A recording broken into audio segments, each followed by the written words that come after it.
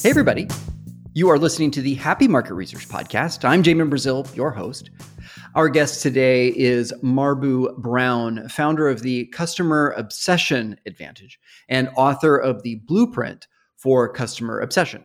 Prior to starting his own consulting firm, Marbu has served as the head of customer experience at Chase, global lead of customer experience at Amazon, and senior director of customer experience management at Microsoft.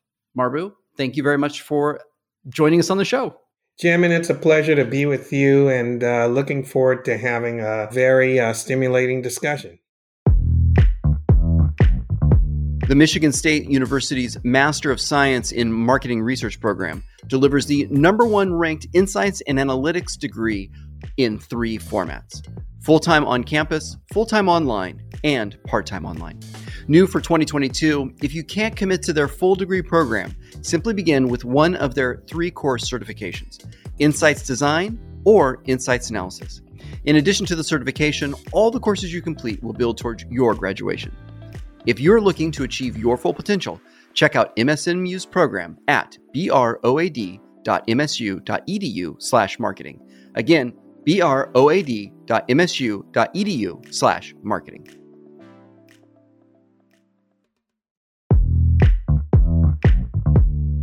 HubUX is a research operations platform for private panel management, qualitative automation, including video audition questions, and surveys. For a limited time, user seats are free. If you'd like to learn more or create your own account, visit hubux.com. I am very excited about jumping in to discuss your book, but before we do that, let's get a little bit of context. Tell me about your parents and how they informed what you do today. Well, before I even talk about my parents, let me start off by saying that, I'm originally from Liberia and I grew up in Liberia. So there's a couple of things I'm going to say about my parents where that context is important. But, I couldn't have asked for a better set of parents who set a very phenomenal example for me. My father passed away before I was 2 years old. But as I grew up, everybody who I ever met that knew him spoke of him in such glowing terms that I just had a sense of pride about him. But also it instilled in me that I had an amazing legacy to live up to. And to be quite frank, my mother was chief among those who spoke about my father in glowing terms. So much so that when she eventually remarried, I always wondered if my stepfather would get jealous sometimes when she was talking about my own father and my birth father. My stepfather was also amazing, by the way. So that was most of what I know about my father. I learned from other people talking about him, and it was just super positive. My mom also, she was an incredibly accomplished educator. She was the first woman on the continent of Africa to be president of a university. And among other things, she instilled in me the value of a great education. During my years growing up, I spent a lot of time with her on the University of Liberia campus as she progressed through the ranks from dean to vice president of academic affairs and finally president. And, for me, it was a foregone conclusion that not only would I go to college, but I would get advanced degrees. And, would it be a master's or a PhD, right? So I wound up getting both a master's in math and a master's in statistics, which really catapulted me into what I do today. But additionally, I have to say that my mom set an amazing example for me in so many ways. She was just a portrait of courage. If you know anything about universities in Africa, sometimes they and governments don't always see eye to eye on stuff. And let's just say that my mother always stood on the basis of her principles and didn't back down even in the face of what sometimes, were very perilous situations. So that's who my parents were. And, that's how they kind of, got me into what I do today. Your book is like in the crosshairs of what I've been talking about for the last 5 years. Estrella Lopez Brea, she was the head of insights for the cereal group, I believe it is called, which is a joint venture between Nestle and Cheerios and whatever. They sell cereal to about 136 countries. Very big deal. General Mills, that's who the other party is. And the business is called Watermark Consulting. In that report, they talk about the importance of customer experience, which was discovered by them through analytics that they did in the Fortune 500. And what they found was that companies that employed customer experience at the point of decision, they outperformed the index by about 45 points. Whereas, and this is the headline, those that didn't, they underperformed by 76 points. So no longer is it a question of, should we employ customer experience? The question is really, do we want to be in business or not? And if the answer is yes, which obviously it is, then you better use customer experience or have that as a key part of your strategy. Now, this, of course, is exactly your book, and you're also kind of in alignment with the career that you've had at some of the most amazing brands in the world, blueprint for customer obsession. So why don't you tell the listeners a little bit about the book? I did get a chance to read some of it already. So, and then we'll jump into some specific questions. Yep. So Blueprint for Customer Obsession this book came about because, look, Amazon popularized the phrase customer obsession. And that phrase was coined to describe the extreme focus on the customer that they had in the business. And as the term became popular, a lot of people started to use it.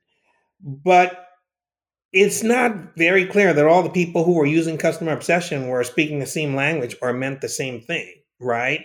And so one of the things that I set out to do in writing Blueprint for Customer Obsession is to make very clear how customer obsession is distinguished from, being customer centric or being customer focused. And so, we lay out 8 differentiators in the book that separate customer obsessed companies from their peers who are in one of those other categories. That's, what we set out to do. And then really give people a way that they can assess where they are on this continuum of customer obsession and how they can put together a path to get into the actual category of being customer obsessed, if that's what they choose to do. And that's essentially what the book is about. When you think about the end part, the path, and I haven't gotten to that part, I do apologize. Is that more of a workbook style where someone would employ that with their team?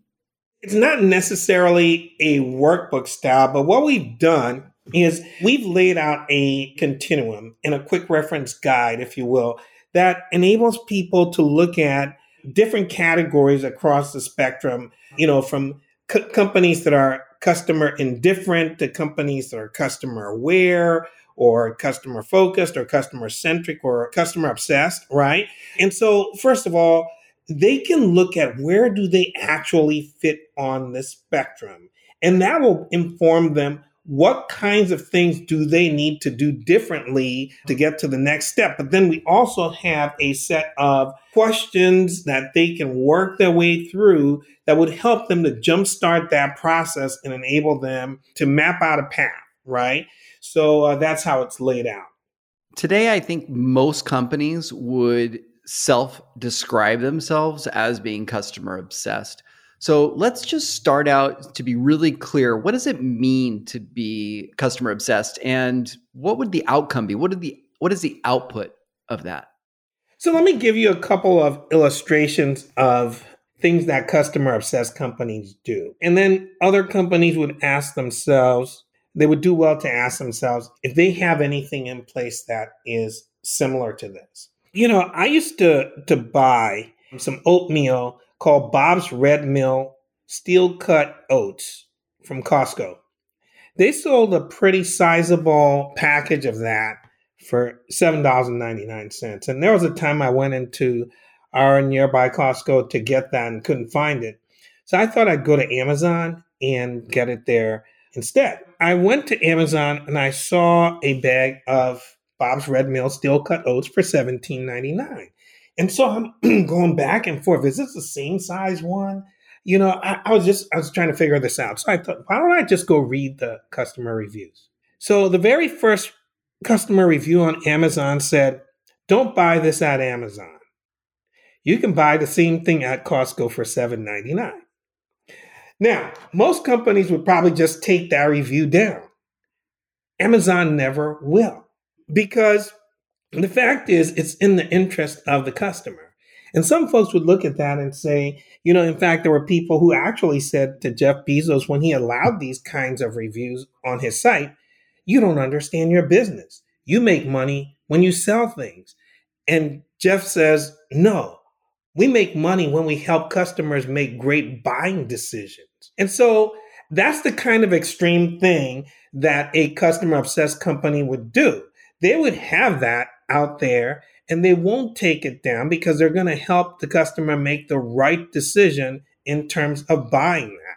Now, the flip side of the story, though, is it also challenges the folks in Amazon retail to think about how come we can't sell it for that price and figure out what do they need to do to be able to compete effectively with their counterpart who is Costco selling this for very different price than they had it for, less than half. So this is the kind of thing that, a customer obsessed company would do. Now, let me flip the script a little bit and give, another type of example.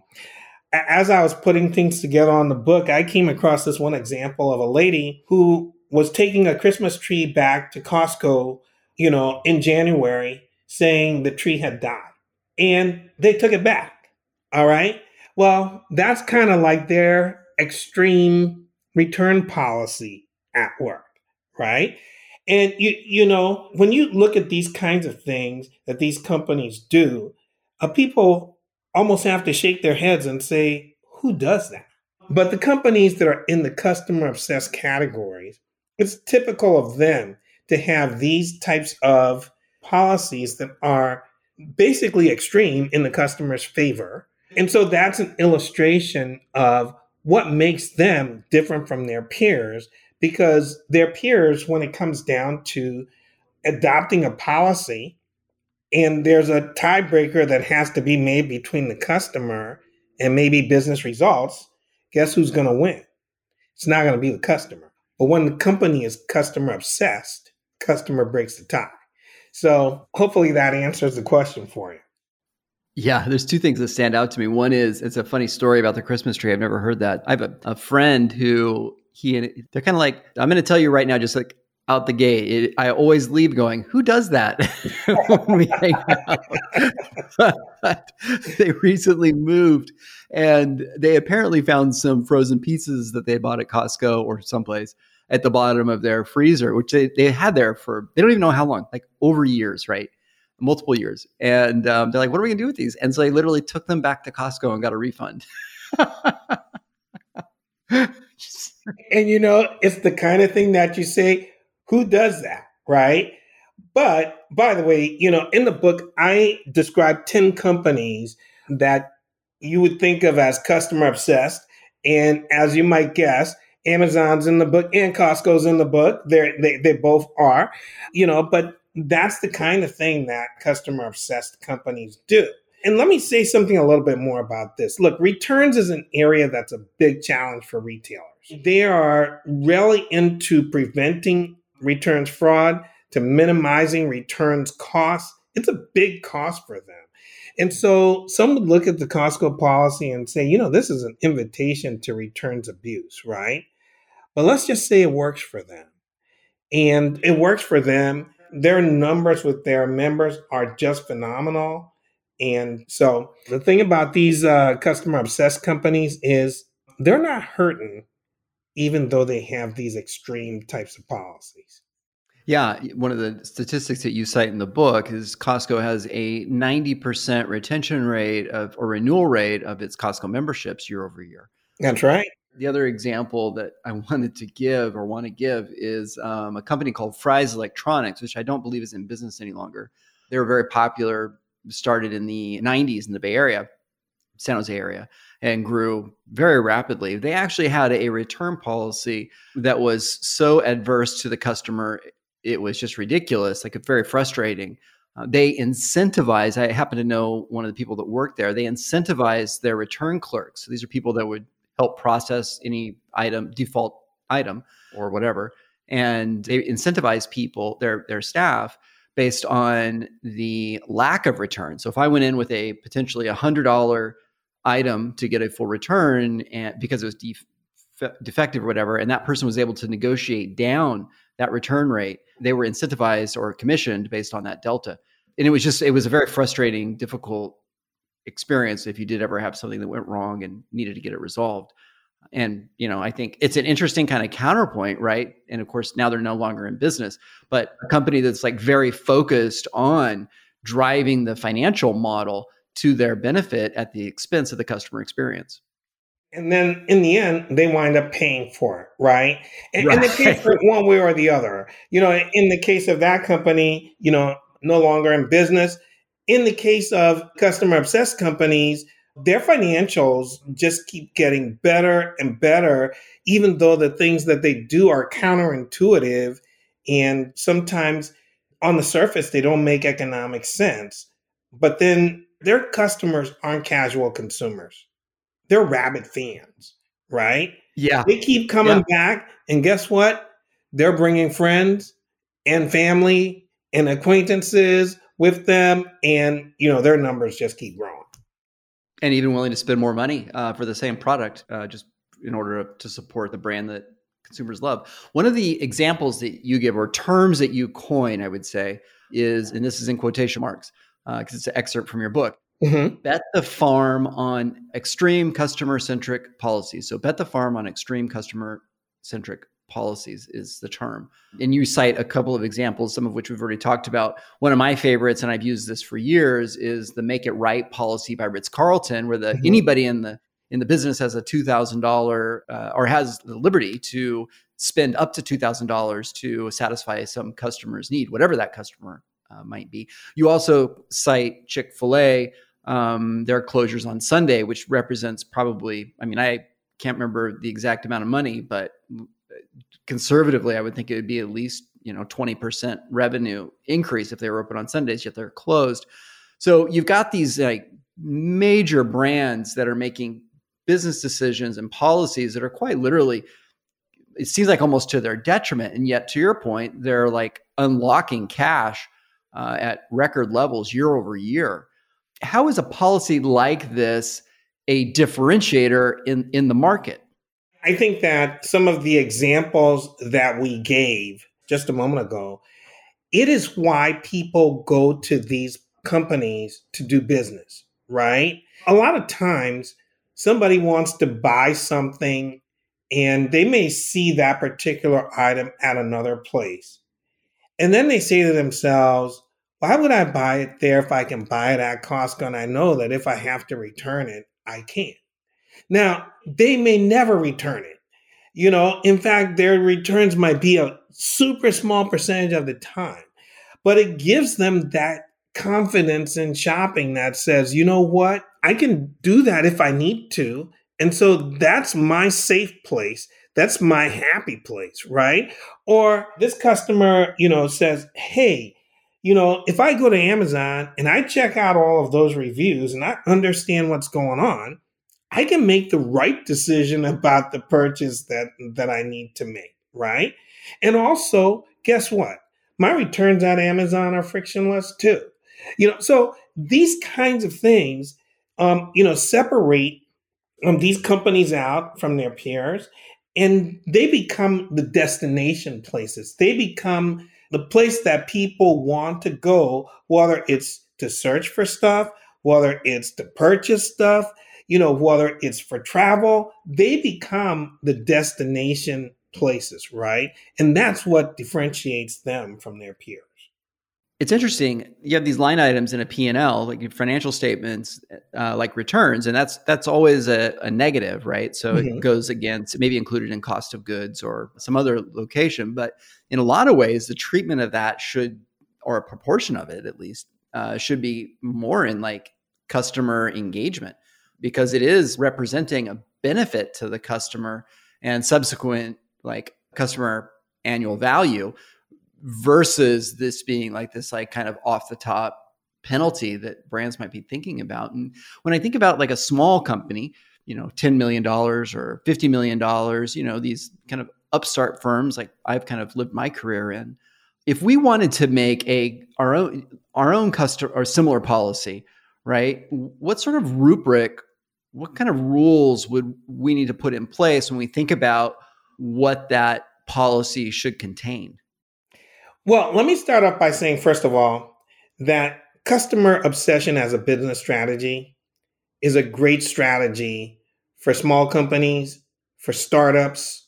Okay, it's part of how startups become big and great companies, right?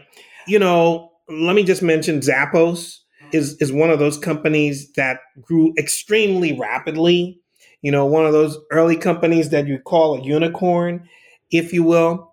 And one of the reasons they grew like that was because they had a customer obsessed mindset, right? And in some respects, they kind of beat Amazon at their own game, and Amazon went and bought them, right? It still operates, pretty much independently. And so, as customer obsessed as Amazon is and as Zappos is, they do things, somewhat differently. But bottom line is, it helped them to grow rapidly. Chewy is another company that has grown rapidly, adopting the same kind of customer obsessed mindset as their business strategy. So let me start off by saying that this is a great business strategy for smaller companies and startups that are looking to become very large companies. But I think the first thing that these companies need to do is they need to be prepared to embrace the principle that if something is good for the customer, it's good for business, even if right at the moment they don't have complete line of sight to how it will benefit them economically. Okay. Now, let me be clear. I'm not talking about recklessness. I'm not talking about giving away the store.